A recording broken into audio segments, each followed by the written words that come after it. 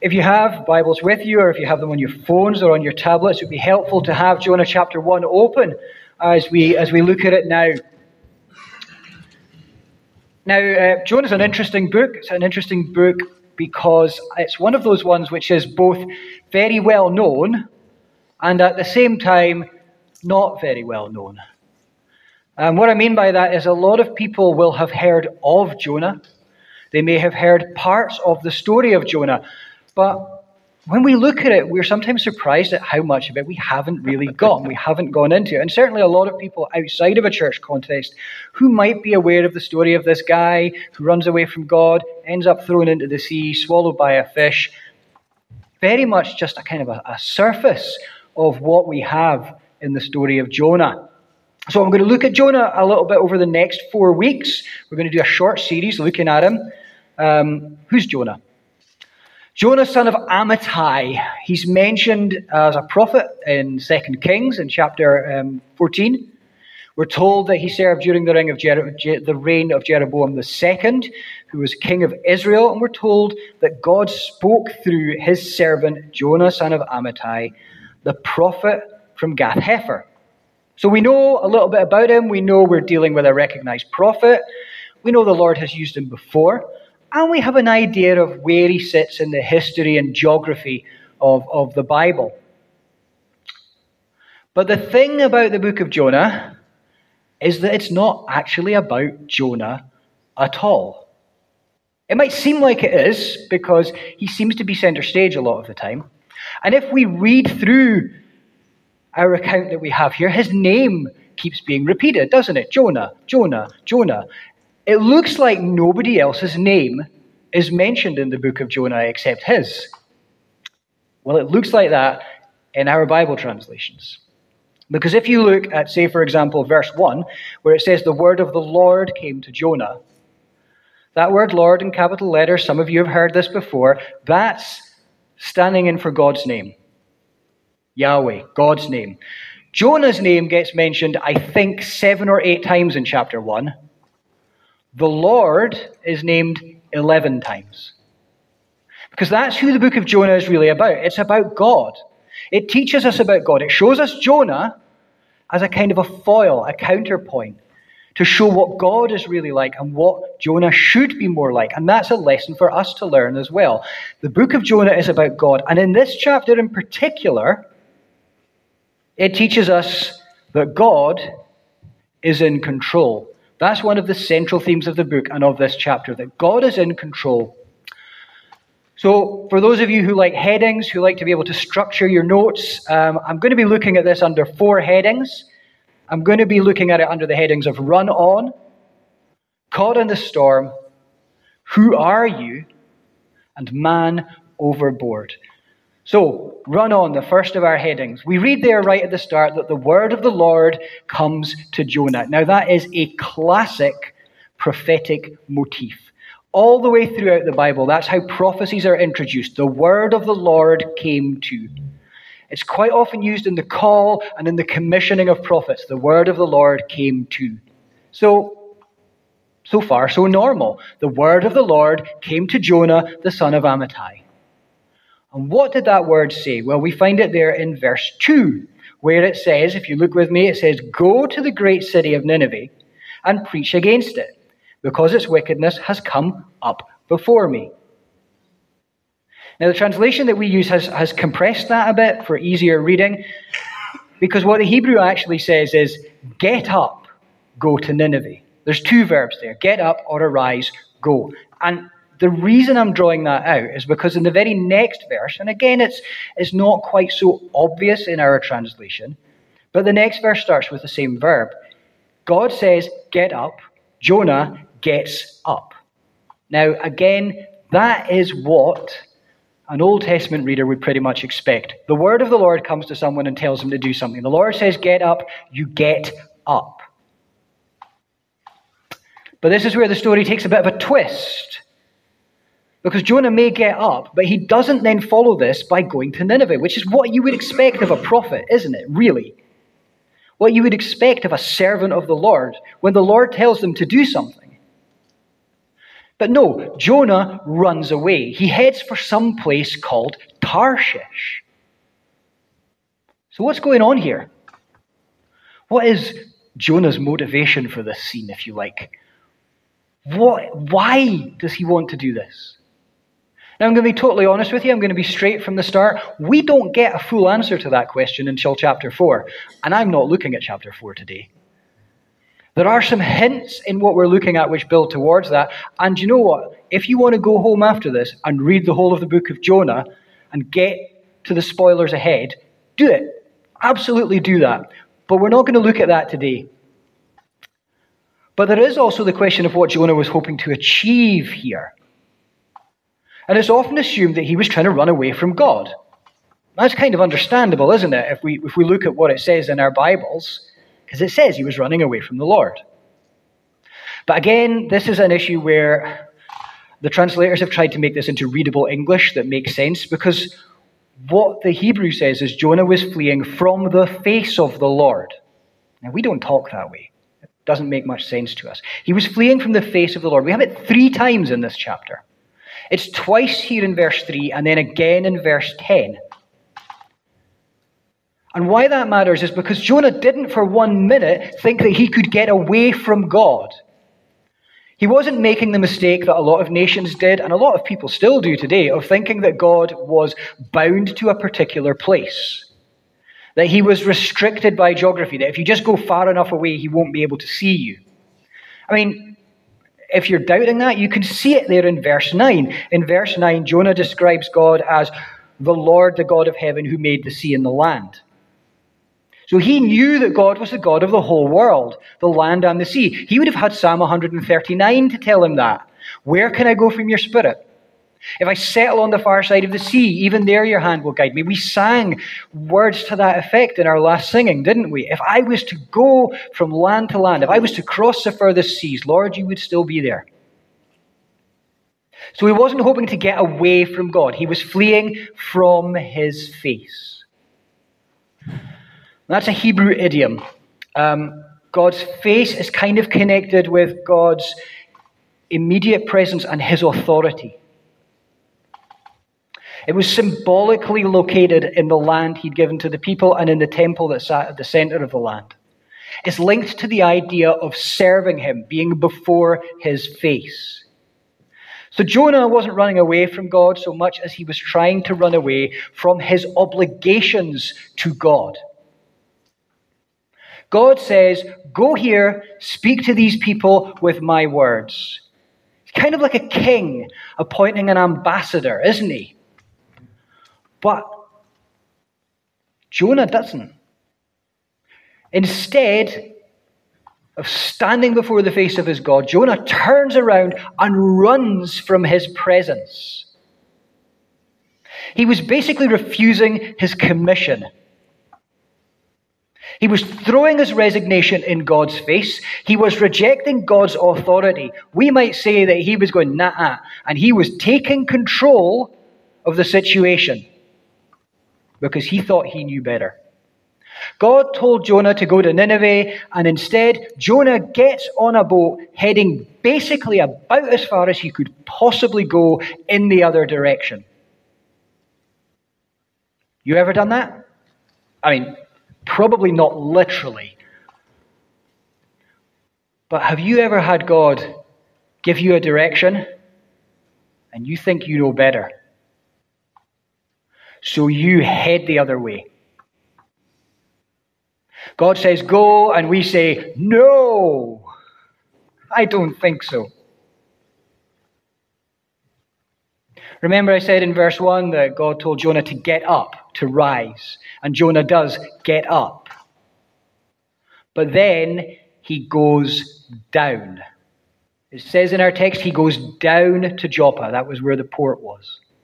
And that's the start of a trajectory which runs through this whole chapter, because that same word keeps coming back as Jonah continues to try and get further and further away from God's purpose. He goes down to Joppa. He goes down into the ship. He goes down below decks. And I don't think it's a spoiler to tell you that there is more going down in store for Jonah.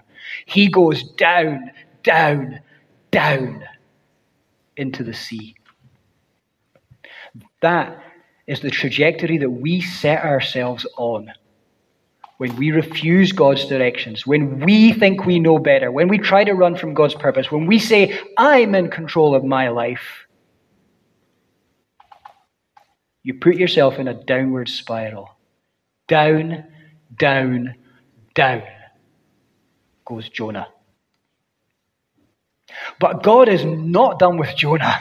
Not by a long way. God is still in control. Look at verse 4 with me. Then the Lord sent a great wind on the sea, and such a violent storm arose that the ship threatened to break up. God sends a violent storm. Jonah is caught in the storm. Now, if we didn't already know that God was in control wherever Jonah runs, then it's reinforced here. Because this storm didn't just happen. It didn't just blow up. They didn't kind of stumble into it. It wasn't unfortunate. God sent it. In fact, sent is quite a weak word for what happened here.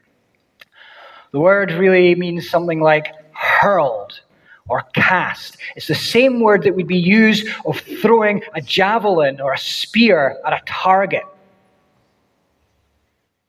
The wind is God's tool. It is his weapon. And Jonah and the boat that he's in are the target. There is intent behind this storm. There is purpose. It's not just any old storm. Now these sailors would have been experienced men. This was not their first storm. But they could tell that this was unlike anything that they had ever experienced before. They were terrified. They cried out to whatever God they thought might hear them.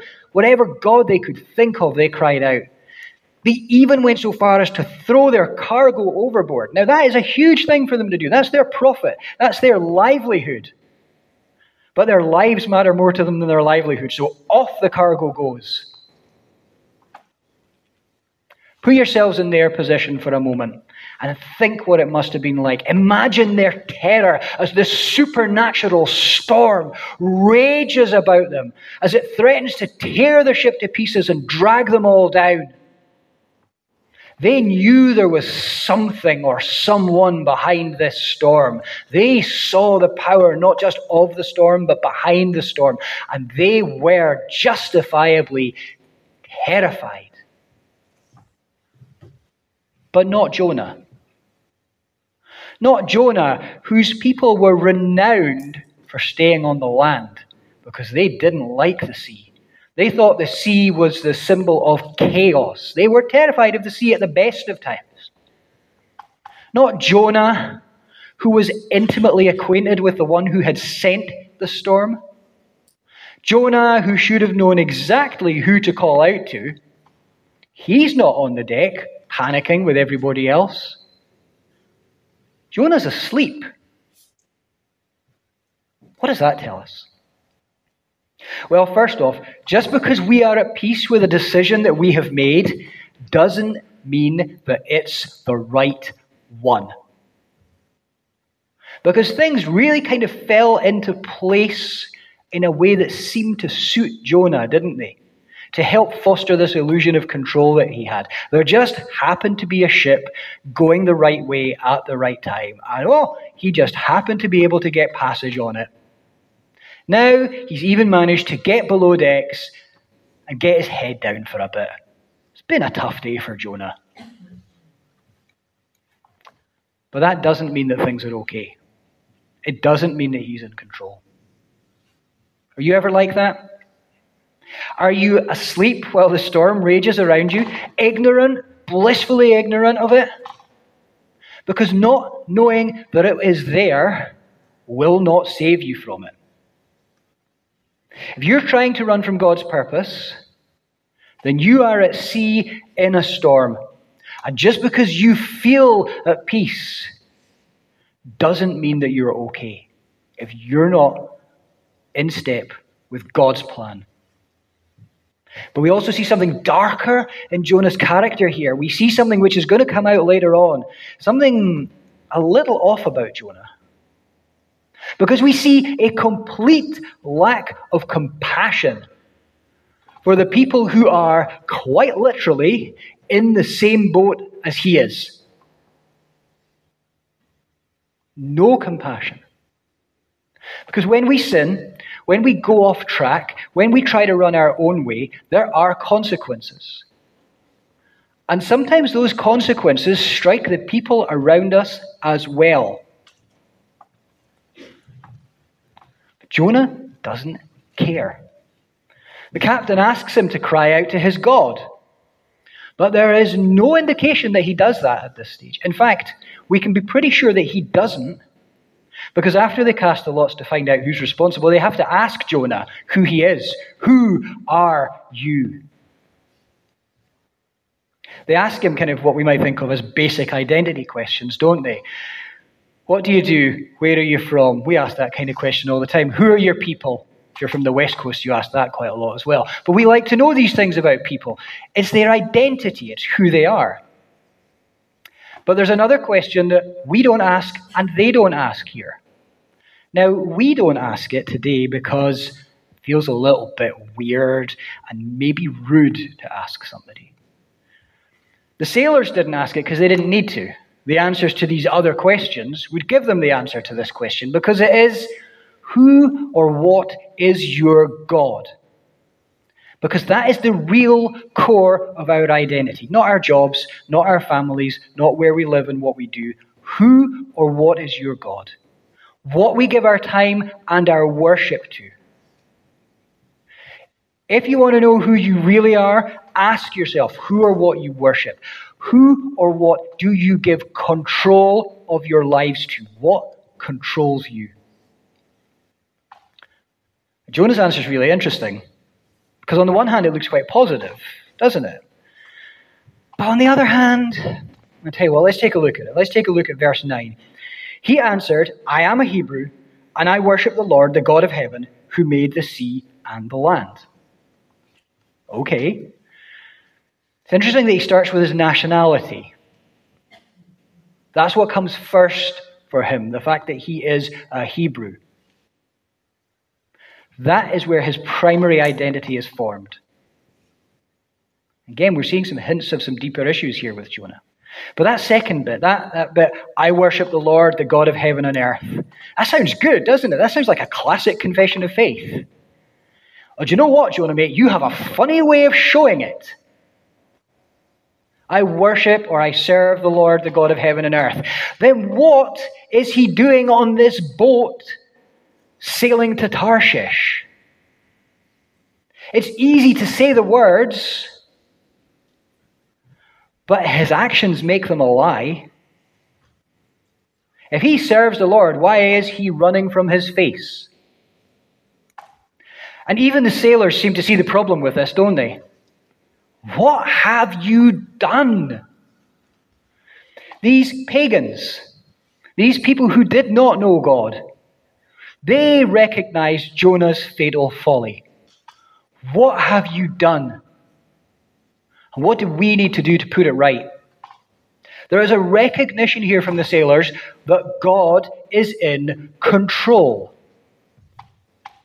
And finally, Jonah gets it.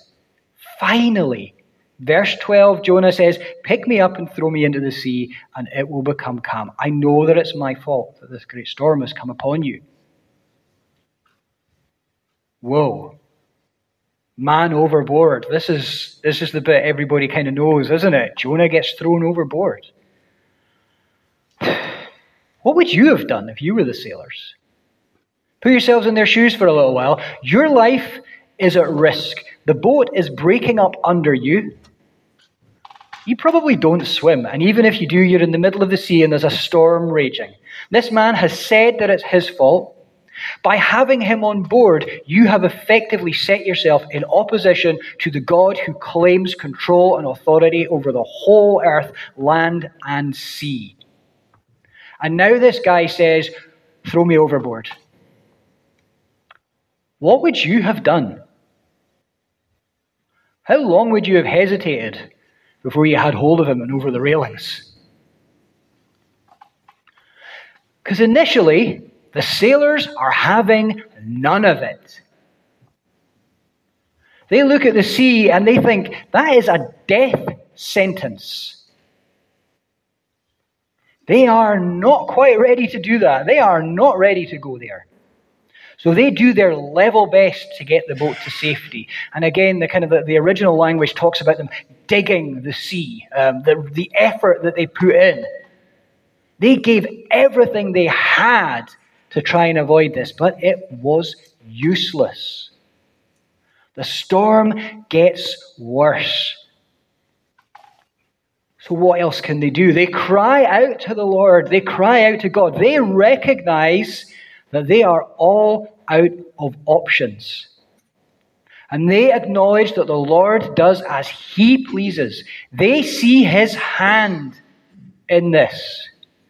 And they acknowledge that he is in control. So they pick Jonah up and they throw him into the sea. And what happens? Straight away, the sea goes calm. Just like that. That is not how storms work. Not natural ones, anyway. So it's no surprise that we read in verse 16 that at this the men greatly feared the Lord, and they offered a sacrifice to the Lord and made vows to him. There's a beautiful irony at work here because, again, with the Hebrew, we have the same word being repeated as we had back in verse 9. The word that Jonah said when he said, I worship the Lord or I serve the Lord, it's the same word we have for fear. But now we have it with more emphasis. Jonah said, I fear the Lord. The sailors, who started off by crying out to any god who might be passing, we now read that they feared the Lord greatly. It's emphatic.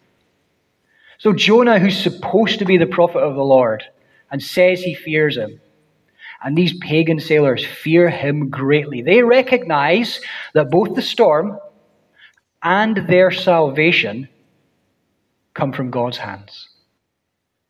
Do you? Do you see God's hand in your lives? But what about Jonah? What about a reluctant, reckless, resigning runaway prophet? What about him? Well, verse 17. The Lord provided a great fish to swallow Jonah, and Jonah was inside the fish 3 days and 3 nights.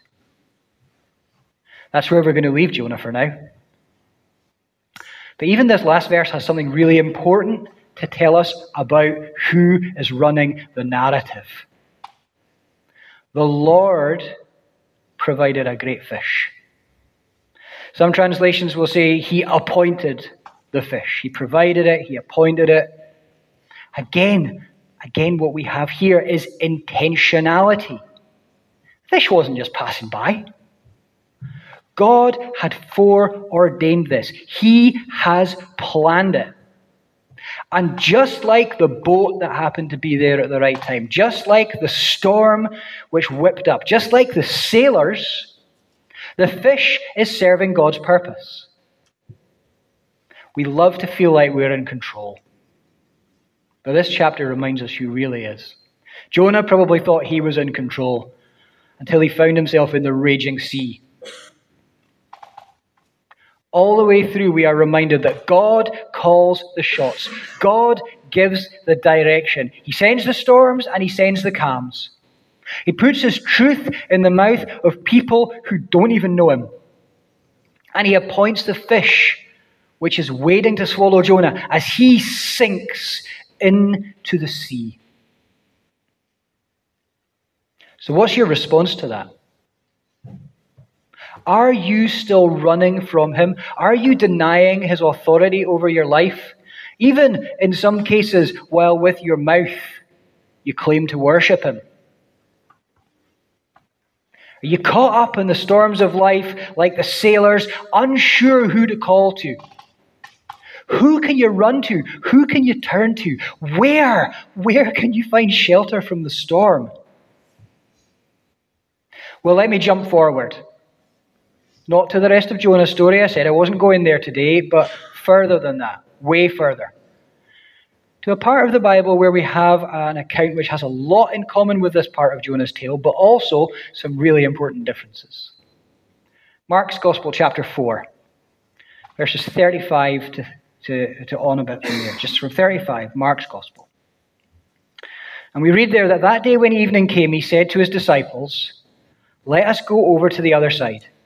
And leaving the crowd behind, they took him along just as he was in the boat. There were also other boats with him. And a furious squall came up, and the waves broke over the boat so that it was nearly swamped. Jesus was in the stern, sleeping on a cushion. The disciples woke him and said to him, "Teacher, don't you care if we drown?" He got up, rebuked the wind, and said to the waves, "Quiet, be still." Then the wind died down, and it was completely calm.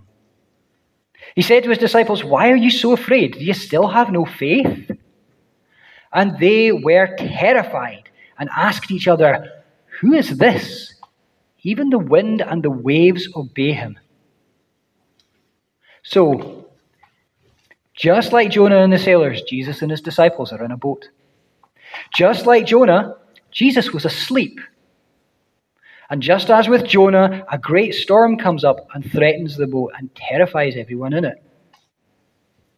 But while Jonah slept in ignorance, Jesus could rest in confidence.